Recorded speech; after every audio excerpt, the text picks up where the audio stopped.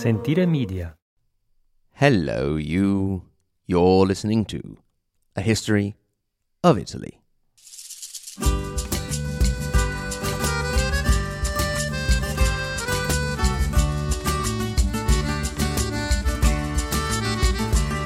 Episode 139, King Alphonse of Naples, 1435 to 1458.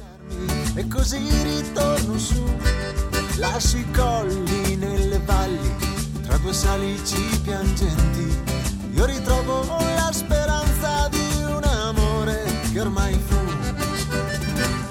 I would like to start this episode by sending out a huge thank you to listener Damien S., who saw it fit to send me his collection of books on the Italian Renaissance dating to 1900. Me and my daughter, who is also a book junkie, spent quite a while sniffing that old leather-bound book smell. It's really a wonderful, wonderful present, Damien, and I can't thank you enough. Then, before we start, a word from a fellow podcaster. Hi guys, if you're hooked on Mike's blow-by-blow account of Italian history, I'd encourage you to check out my podcast, Anthology of Heroes. My name's Elliot Gates, and in each episode I walk through the life of a hero from a different era of time. Through knife-edge victories, defiant last stands, and epic final speeches, you'll learn about the lives of some of the most fascinating individuals to ever walk the face of the earth. Like Teconoman, a Mayan prince who held the line against Spanish conquistadors in a tale that's still famous in Guatemala today. While over on the tiny Mediterranean island of Malta, a 72-year-old Grand Master Valet held the line with 600 knights against 40,000 Ottoman invaders in what's remembered as the greatest siege of all time.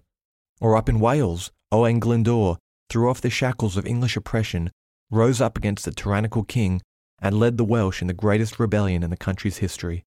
All these stories and so many more are available right now on the Anthology of Heroes podcast, available on all podcasting platforms as well as Instagram. Hope to hear from you. Now back to you, Mike. Elliot has done an episode on a character we are going to mention today, so listen out for it and go and check out his podcast. And now, back to our story. We last left the Kingdom of Naples in 1442, when it fell under the influence of King Alphonse V of Aragon, but we didn't really mention how it got to that situation. We know that Queen Joanna II of Naples died in 1435. She had first nominated Alphonse of Aragon as her heir, but had then changed her mind and nominated René of Anjou. Both now wanted to stake their claim. Also, the traditionally self-nominated overlord of the kingdom was the Pope, at the time Eugene IV, and he also wanted a say in the matter. Power actually lay in the hands of a regency council made up of 10 barons and 8 of the so-called popular class, meaning rich merchants and professionals such as doctors and lawyers and the like. This council decided in favour of René. He was actually a prisoner of the Duke of Burgundy at the time, Philip, so he sent his wife Isabella of Lorraine in his stead. Alphonse wasn't going to just sit and watch, so he took Capua and then laid siege to Gaeta. This was the siege that provoked Milan, who had their man in Gaeta, and Milan also controlled Genoa at the time. It was in the subsequent Battle of Ponza that Alphonse himself was captured, but then released by Duke Filippo Maria Visconti. An action which pushed Genova to throw off Milanese rule, since the Duke had freed their hated arch-enemy of Aragon. With Alphonse now ready to get back into action, in 1437 he decided to call in his favourite son, a bastard he had had from a noblewoman of Valencia, Ferdinand. That was the name of the son, not the woman, obviously. He would need the help, for now Alphonse found himself embroiled in the thick of Italian politics. The opposition to Genova was by now tradition, but the new alliance with Milan that he struck up meant that Alphonse found himself against Florence and Venice straight away. The Pope now put his 2 cents in on the side of René of Anjou, mostly because he needed the support of the French king against the Council of Basel. He brought in an army led by mercenary captain Giovanni Vitelleschi. With the odds stacked in this way, things started off quite well for René, but it didn't last. For starters, Alphonse, on the diplomatic front, managed to start peeling off the noble members of the regency and converting them to his side. Then, the Pope had a disagreement with his captain, who just up and left him, leaving him with nothing to show for the 500,000 ducats he had invested. At this point, another important mercenary captain, Francesco Sforza, in support of the Angevin cause, started to threaten Alphonse, who had to call in the help of Milan, who sent one of the other great mercenaries of the time, Jacopo Piccinino, to threaten Sforza's land in the Marche region and have him running back up to cover the damage. 1438 came around, and 3 years after becoming king, René was released from Burgundy after paying a huge ransom and finally came on the scene and took control of whatever army he could still afford. Now, René was known as a very chivalrous ruler, and he showed how exaggeratedly so he actually was. He challenged Alphonse to a duel, the rules of which meant that it was Alphonse who could name the date. So, uncertain of the possible result of a pitched battle, Alphonse simply set the date for a month later, leaving him plenty of time to maneuver. And maneuver he did. By the beginning of June 1442, way after the set date for the duel, René found himself having lost his mercenary captain, Caldora, and besieged by Alphonse in Naples herself.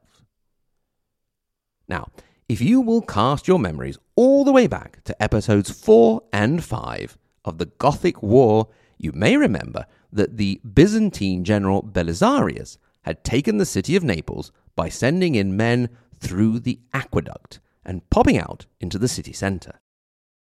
Well, would you believe it? Alphonse must have read his Procopius and René not, for that is exactly what the Spanish king did. It seems that only René fought valiantly, with the Neapolitans by now realizing which way the wind was blowing.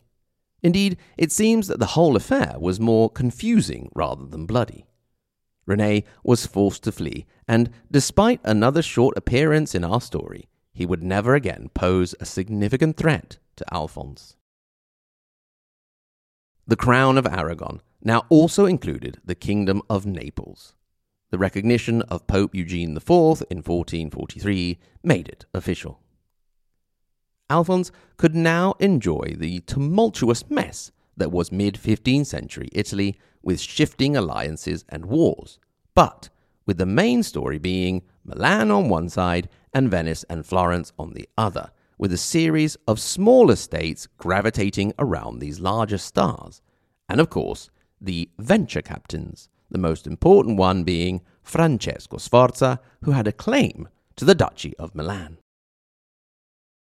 With this house of cards set up, the gust of wind was the death in the same year, 1447, of both the Pope and the Duke of Milan, Filippo Maria Visconti. Everyone wanted to get their hands on Milan. Interestingly, the Visconti faction called in Alphonse himself, whom they saw as the best counterbalance to Venice and to Francesco Sforza. But our Alfie was no fool, and he was going nowhere near that hot potato. He didn't have the financial means, he didn't have the support in the north, and back in Aragon, they were already wondering what on earth he was doing fighting for the Kingdom of Naples, never mind the Duchy of Milan. Those were, of course, the Aragonese nobles. The Aragonese merchants were loving the new trade opportunities.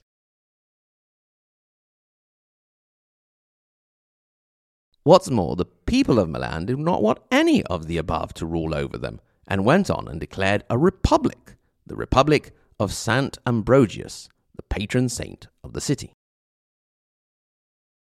We'll make a long story short here, since we will be going into greater detail when we swing back up to Milan in quite a few episodes. We have a certain Borgia and a certain Medici family to talk about in the meantime, and I have a suspicion that we may have a few things to say about them. Just a feeling, of course. All we will say is that Alphonse held back, just making sure to set up an alliance with the Savoy to avoid the French sticking in their noses, and by 1450 Francesco Sforza was indeed Duke of Milan.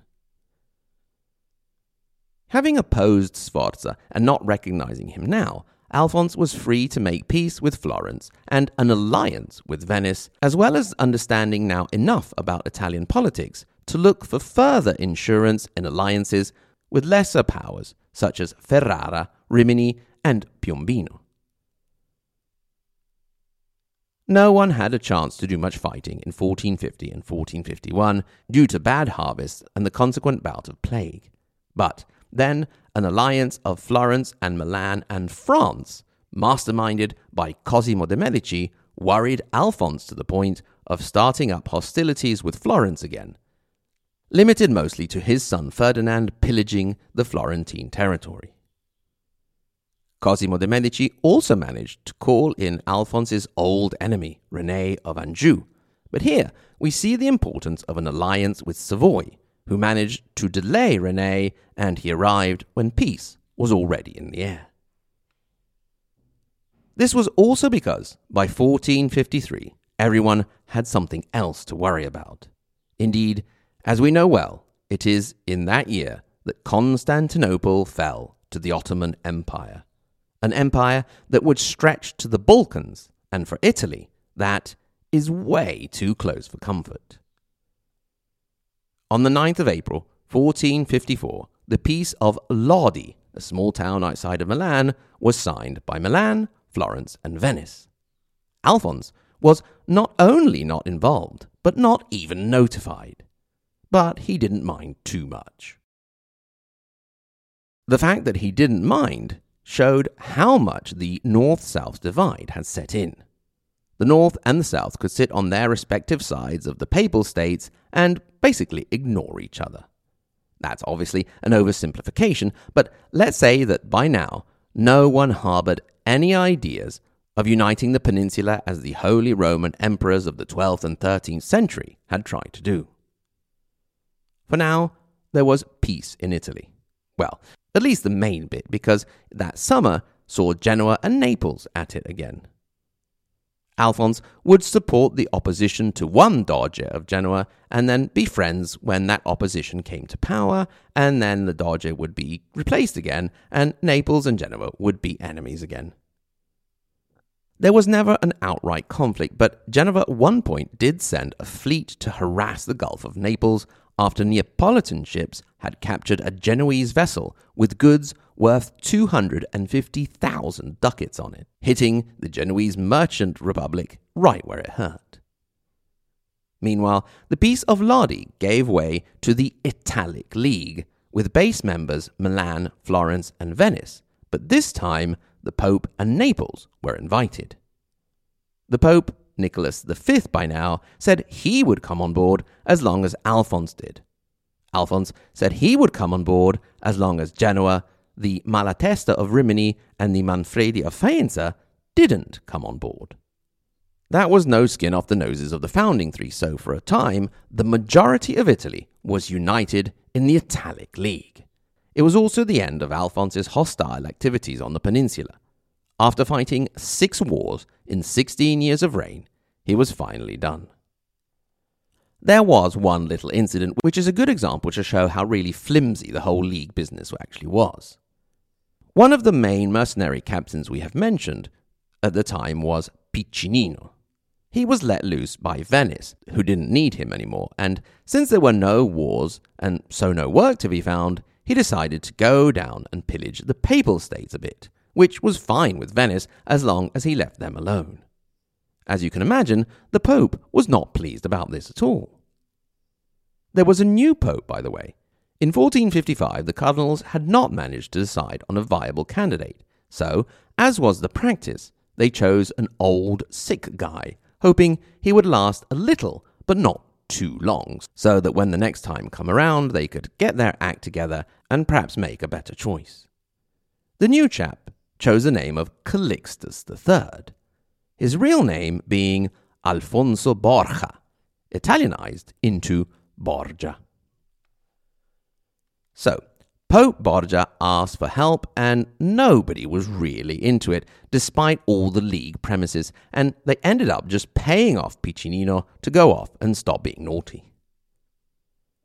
Another thing that was really annoying Pope Calixtus was that not much was being done for the Ottoman situation, so he took up Nicholas V's idea of a crusade against the Turks.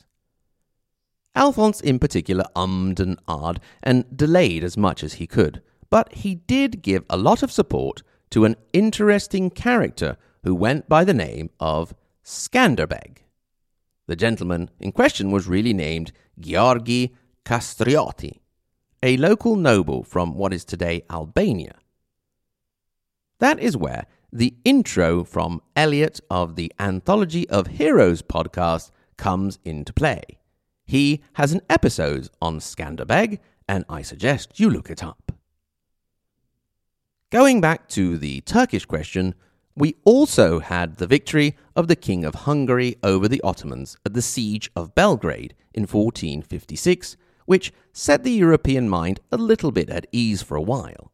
The apparently unstoppable force of the Turks had been stopped.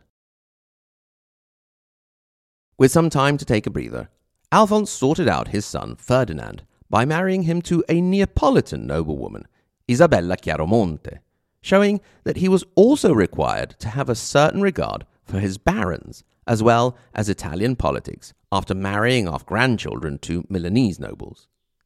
Evidently, Alphonse now felt that he had done enough, and at the age of 62, died on the 27th of June, 1458. He left his son Ferdinand with a stable kingdom that stretched from Spain through the Balears, through Sardinia to Sicily and all of southern Italy. The peninsula itself was going through a period of incredible, unprecedented peace. The Ottoman threat had been put in check. What could possibly go wrong? Grazie mille. Thank you very much for listening. Thanks in particular to my lovely Patreon supporters, starting with the second half of the Margherita Hack and Galileo Galilei level: Julia G, Justin E, Mary T H, Old John in Milwaukee, Orlando D, Kevin, Mark P, Marxist Leninist Sicilian, Mela, Michus Porchus, Mike M, Neville, Niels, Paradise, Patricia K, Philip B, Roberta D, Rod L, Rodney N, Rudy F, Scott L, Sean M, Shelby, Stephen, Tap Dance Down Under, and TO5, and of course the tippy top, Maria Montessori, and Dante Alighieri level, Paolo, Lisa K, Andrew M, Peter W, Kevin O, David L, Renat, David, Oak, JW, Sen, and David A, and welcome aboard to the new Patreon supporters, who are Lisa H, Justin E, and Connor T. Welcome, welcome one and all. Remember, if you would like to have access to extra content or ad-free episodes, you can do so by going to patreon.com/A History of Italy. And if you need any help getting that feed onto your podcast player, just send us an email, hello@ahistoryofitaly.com, and you can also send us an email just to say hello or make comments or have any questions about the podcast. Once again, thank you very much for listening, and until next time, arrivederci.